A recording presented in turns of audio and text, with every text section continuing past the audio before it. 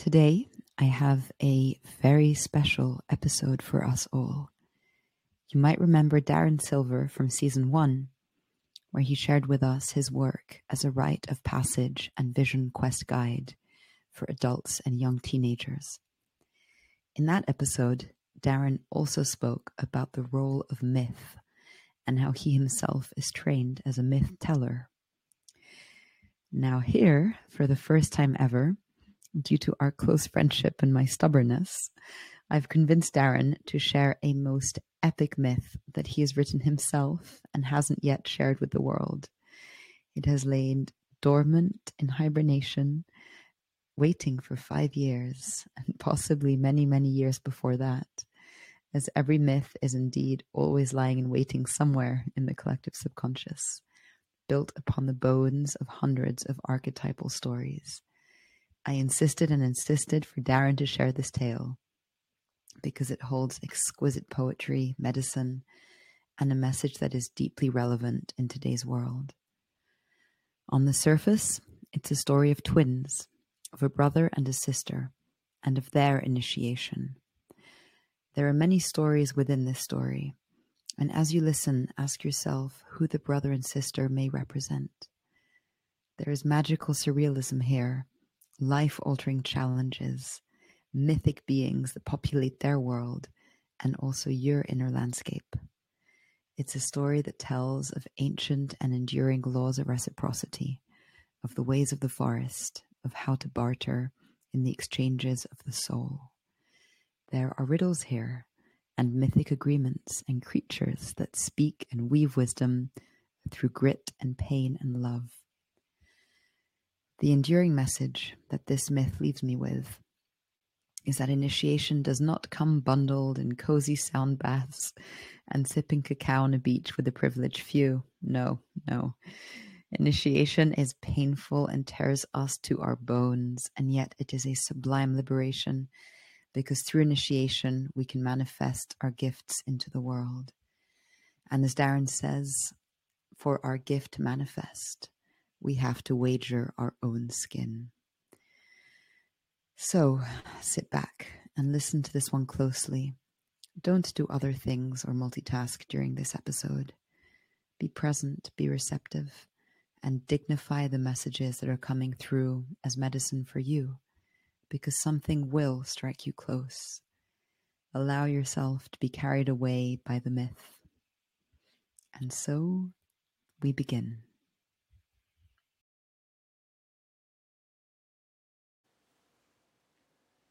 It begins in the middle, on a path in a dark forest.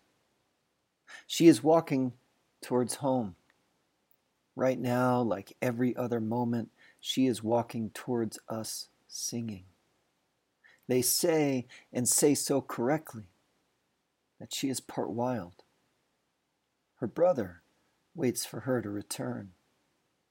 In his lodge hangs in space all the possessions he thinks she desires. Memory banks like pieces of her bones. We call them computers and phones and such.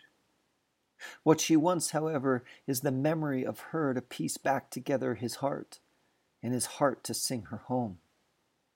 The tears are too big for him to do alone, and so she waits distant from the world. He waits for her and on something and someone else to remember. No one does, though. Everyone wants someone else to do the dirty work, shed the tears, make the holy dances, strip down to the bones and make a prayer worth releasing into the womb of the world. She's walking towards us right now, part wild, singing, surrounded by all the forgotten expressions of her mystery. She has challenges of her own. She longs to be seen in who she has always been, to reconnect with her brother in a grand celebration of life, for an altar of beauty to be made, for her to arrive. As for the brother, well, he is waiting patiently, praying on his knees, lodge decorated like a Christmas tree of metal and plastic mechanical puppets. He doesn't realize his fire is nearly out.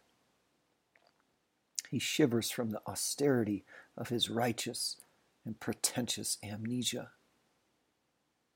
We don't know if this is all a mask, something to beguile him into his own becoming, or maybe it is him wearing the masks, not quite knowing what deities he is calling on, but wanting the deities to show up. What a gamble, an unreasonable, unpredictable, and riddled muddle of a story. She wonders, how will I get his attention? Possessions have possessed him. There must be something a little more clever. She walks just 100 miles away now, her song carried on the wings of migrating monarch butterflies, her lips moving with newborn humpback whales making their way to krill-thick northern waters. She is here and there. Look around. As I said, the story begins in the middle. She sends her breath through his lodge, and through the door blows a spider, her 8 eyes weaving a landscape of eternity. His eyes met the spider. He hasn't seen her for years. She is the one that weaves the web that we call time. Sister sent her, as she is the one that can take us back to the beginning. He reaches for one of his possessions to identify her, but the spider snaps a question he can't resist. What is your name? You know, the name that I whispered into your ear when you were born. You alone cannot do anything to bring back your sister, and you alone are the only one that can. Let me give you a hint. In your name contains the agreements you made with your sister, who I might suggest has more than one name. Fire stands taller, brighter, and warmer to listen in on the conversation. Everything wanted him to delight in who he is. For in the land of conditions, you can be anything except who you really are. The young brother sat down, looking at the spider, considering the question and repeating to himself, "What is my name? What is my name?" For the first time in years, he stood up and left his lodge, and with it, everything he knew of comfort. He didn't look back.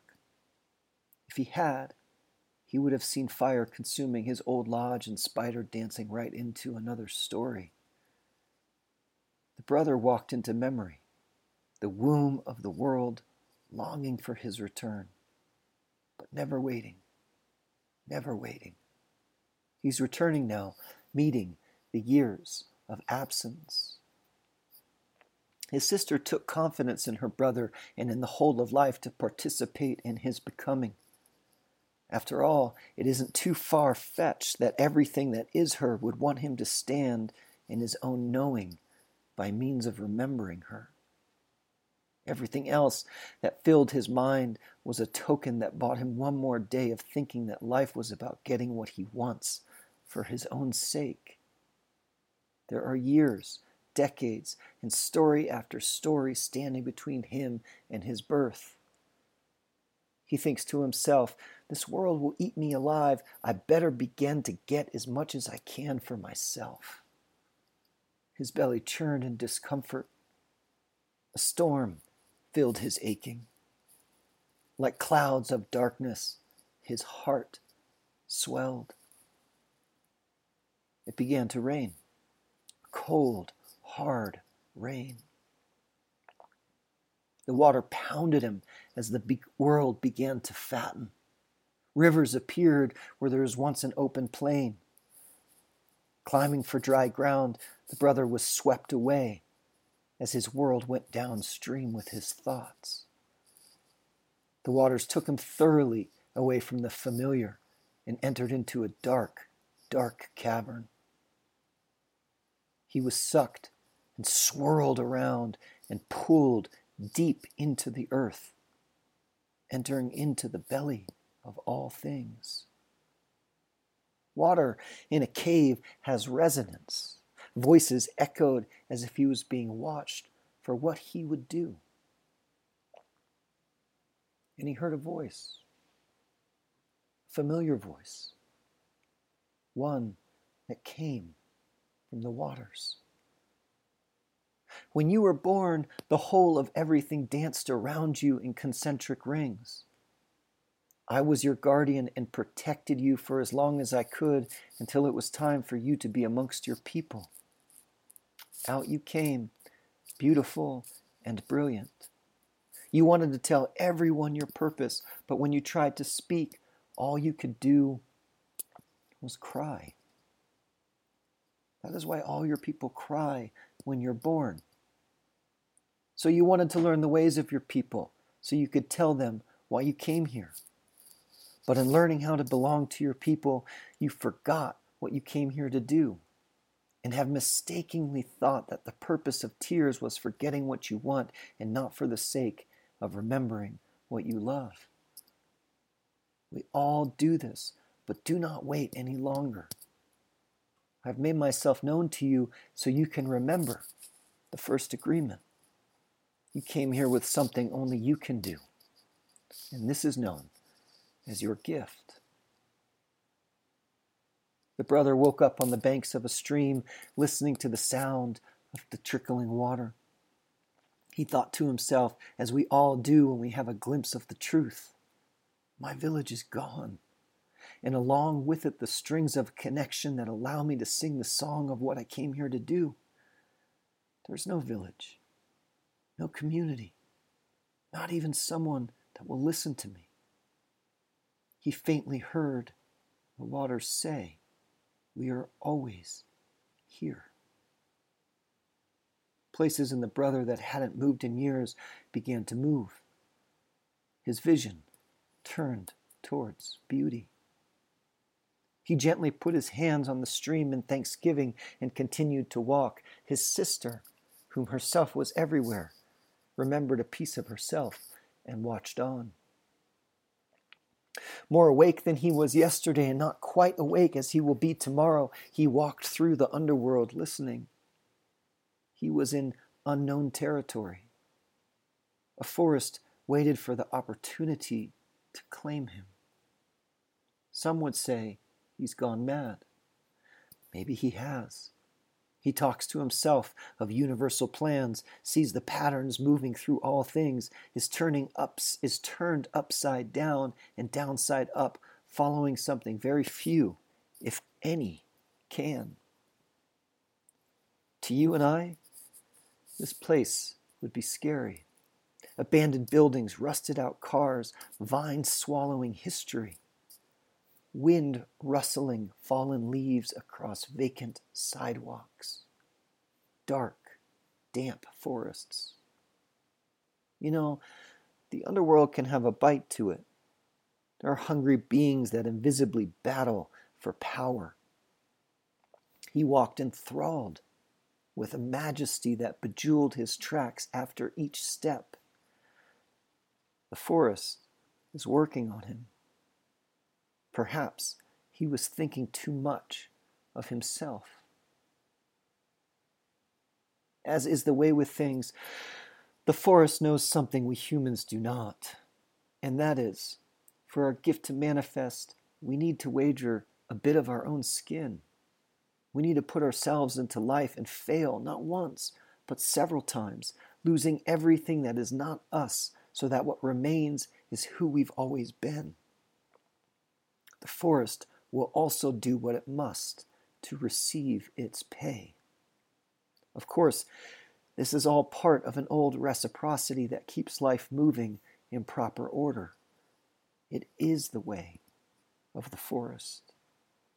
And he has entered, lovely and clueless. Sensing the necessity to pull the brother out of his self-indulgence, the forest dropped an acorn in front of him.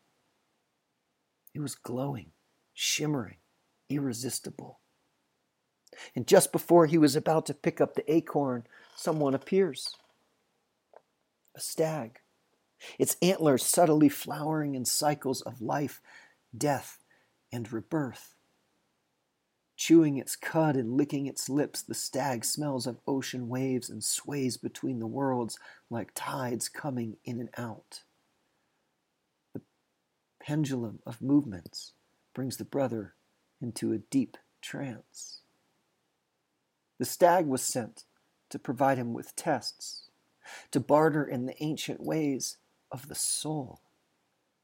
The stag spoke, "If you want that acorn, you must answer a riddle. Each time you do not get the correct answer, a part of who you think you are will become mine. Ready?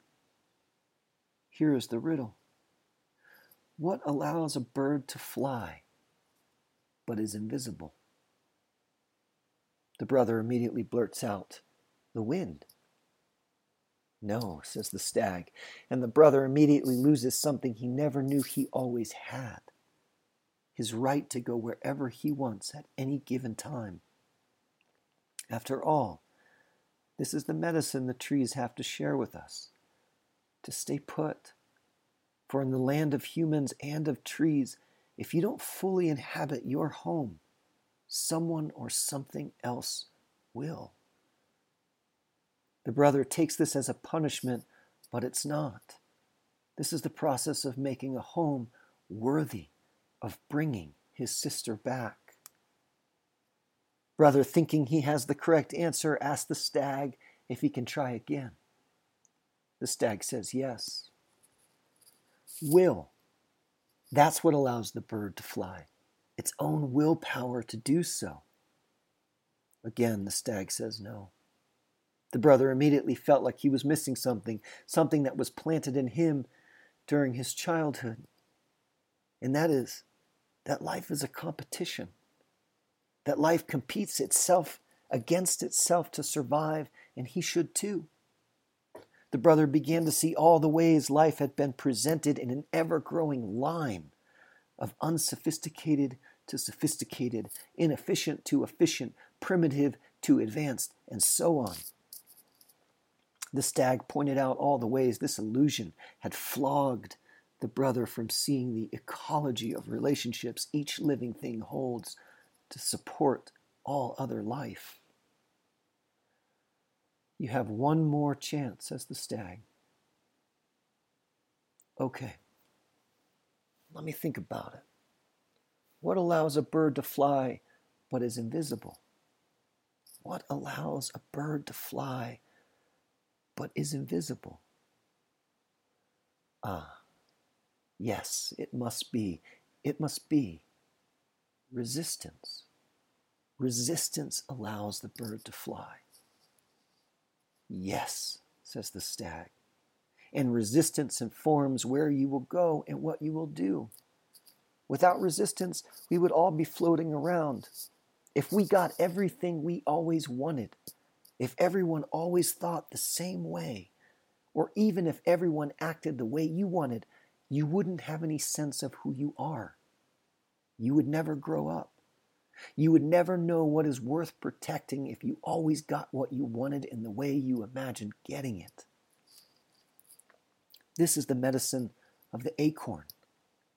For it to grow, it will require the resistance of the ground, so it too can grow up. I know the waters told you the first agreement, that you came here with a gift. This is the second agreement you must remember. For your gift to fully come to fruition, you will meet a force that will constantly change the way you think it looks. This force is resistance. Dance with this great force, always abiding by its laws, and you will abide in the ways of creation. Sister didn't blink an eye. She knew great tests were coming for her brother. He's going to have to learn how to work with all things in life, not trying to dominate by means of power, control, and competition, but by surrendering, by trust, and by gambling everything he has. It began to rain, a sweet rain. They are her tears. Acorn in hand, brother traveled yet again through the unknown landscape. He noticed subtle movements through the forest, life returning, trees opening the way for him to travel, streams lapping the shores of his lips as he drank. He traveled great distances, growing into his upright posture every day. The eyelid of the underworld opened and closed day and night, over and over again. It could be happening right now. It could have been days, could have been years. Time doesn't always go in a straight line. Wild ones came, not to limit or destroy him, but to guide him thoroughly into committing to learning. He wasn't lost. He just didn't quite know his way yet. Looking at the acorn, something landed home. For this to grow, I think I'm going to have to plant myself in one spot. I won't go anywhere until I receive guidance to do otherwise. And that's what he did. At the edge of a meadow, he sat down and didn't move. An avalanche of intentions filled him, all of which by the end of the day had become irrelevant. He needed help to fulfill his purpose. He couldn't do it alone. He was in the business now of making some friends and restoring his connection to life. The ones that came to do the dirty work. They weren't playing small or going for small change. A shadow casted itself over the brother. He shook, buckled, and broke down.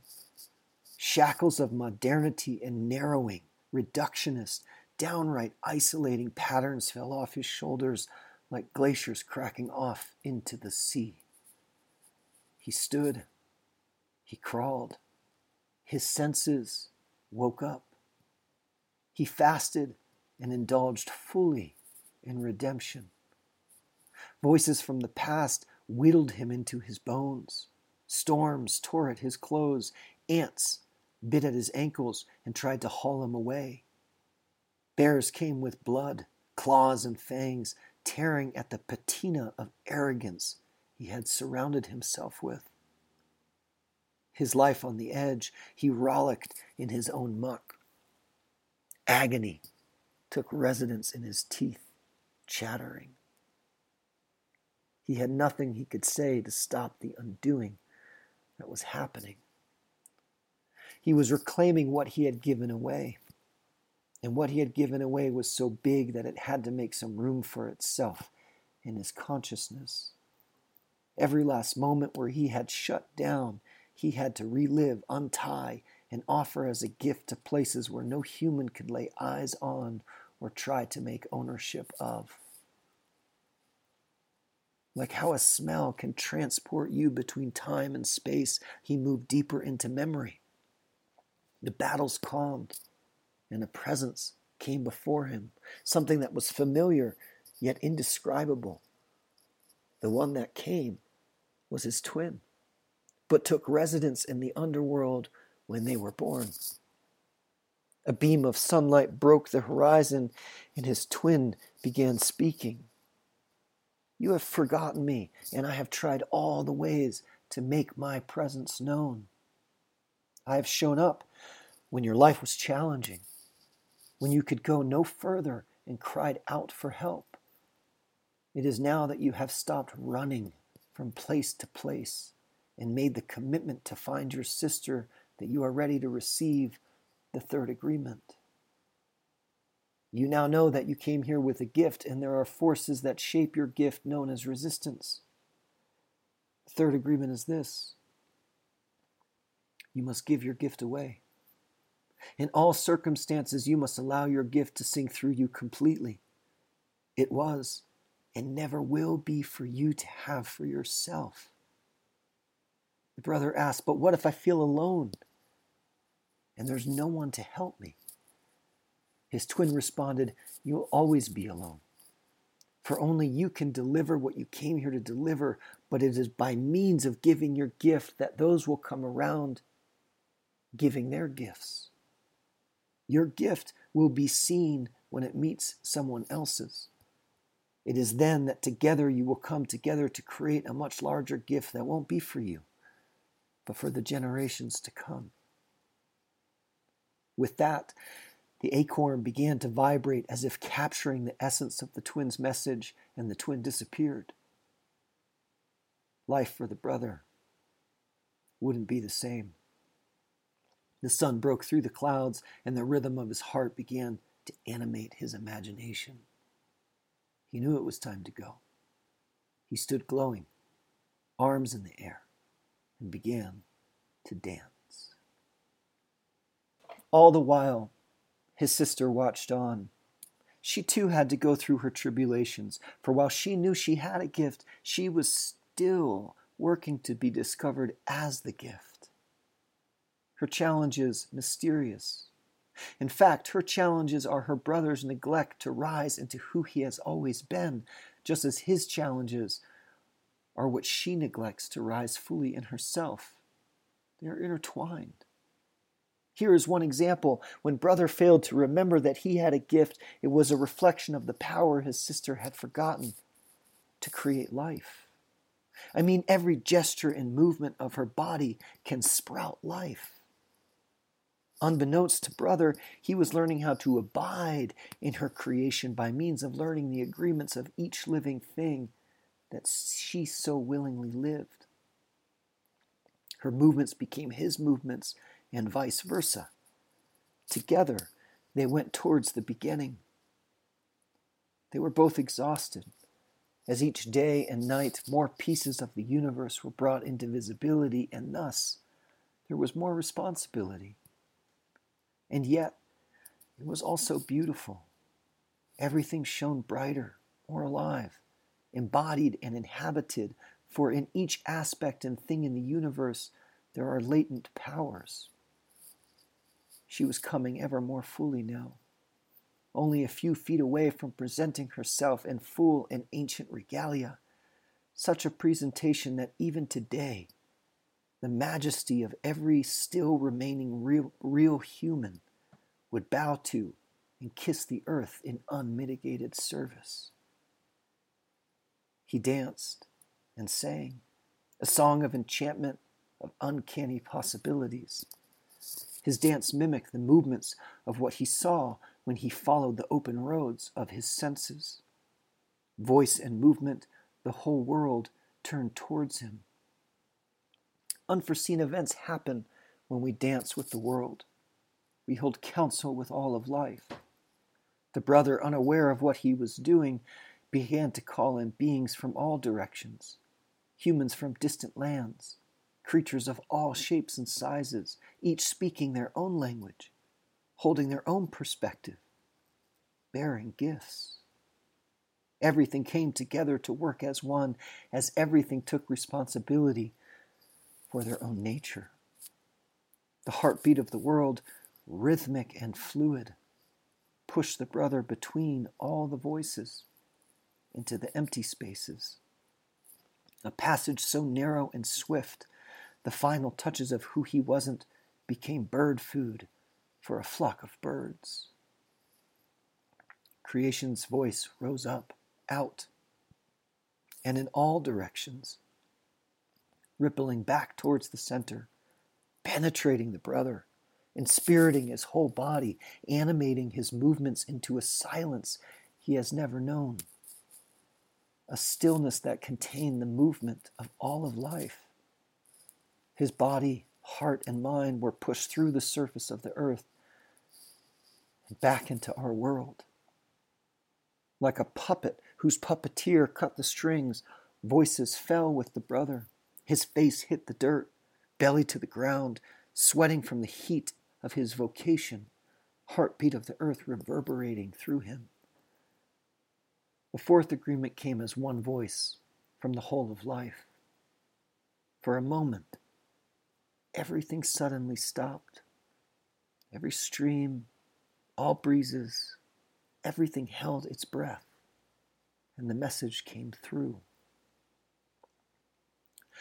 Now that you have life again, you understand the most you could ever ask for has already been given. The fourth agreement is this: you have a choice. You have a choice if you want to live. You have a choice of whether you want to call back your sister or whether you will abide by the agreements. The choice is yours. If you want your sister to return, you could just call her name. But the real answer to your quest is in the question: what will you do? His sister was right there, nearly visible. All she needed from him was to ask her to return. He wept and sighed in exhaustion, his vision dimming, only a few words remaining in his voice box, his strength completely uncertain. It was then that the spider appeared, the one who was there at his birth. In fact, through his dancing, he had recreated the whole scene of his birth. But it wasn't only his birth. Life itself was on the brink of recreating itself. Concentric rings of creation swayed in poised desperation. The spider spoke: "In your stainless ramshackle of a used-to-be home, I told you your name carried the agreements you made with your sister. In learning the agreements, you were brought into the mysteries of your real home. Take courage, brother, for your final test is upon you." The acorn in the brother's hand began to vibrate, and his twin appeared riding the 8-tined stag, speaking: "Don't give up now. This isn't only about you. Look around. All of life is here. Lean in and call upon your gift. Call upon your gift." Electricity began to mount in the brother, a frustration built from generations of lost initiations, and he yelled, "I don't know my gift. I don't know my name. I don't even know my sister's name. There is nothing I can do anymore. I've given everything." It was then his sister appeared in full form. She needed his emptiness to arrive unscathed. A hum took over creation and imbued her with a voice. Everything in the whole wide world began speaking. The mouth of the world spoke to itself. She said, "The fullness of my remembrance has made my belly swell. There is new life coming, and the child that will be born will be many. My children will continually work towards my remembrance. Communities and gatherings will emerge that are working towards this and will go through unimaginable tests to piece me back together. By means of everyone following their gift, each will learn the agreements. This has been forgotten over the centuries. Now you know. Now you know. Do not forget." In one swift turn, her body became fully manifest in shimmering beauty, and life again would continue for another year. Brother, upon listening to his sister, was absorbed into a crowd during the celebration and still lives amongst us today. Though he is known to take long walks by himself, sit under oak trees, and speak with stags, he is always amongst us, listening for the gift we each carry. A celebration ensued so sweet we can still hear the dancing today, the feet and voices bellowing in a clamor of rowdy delight. It's what we call our world.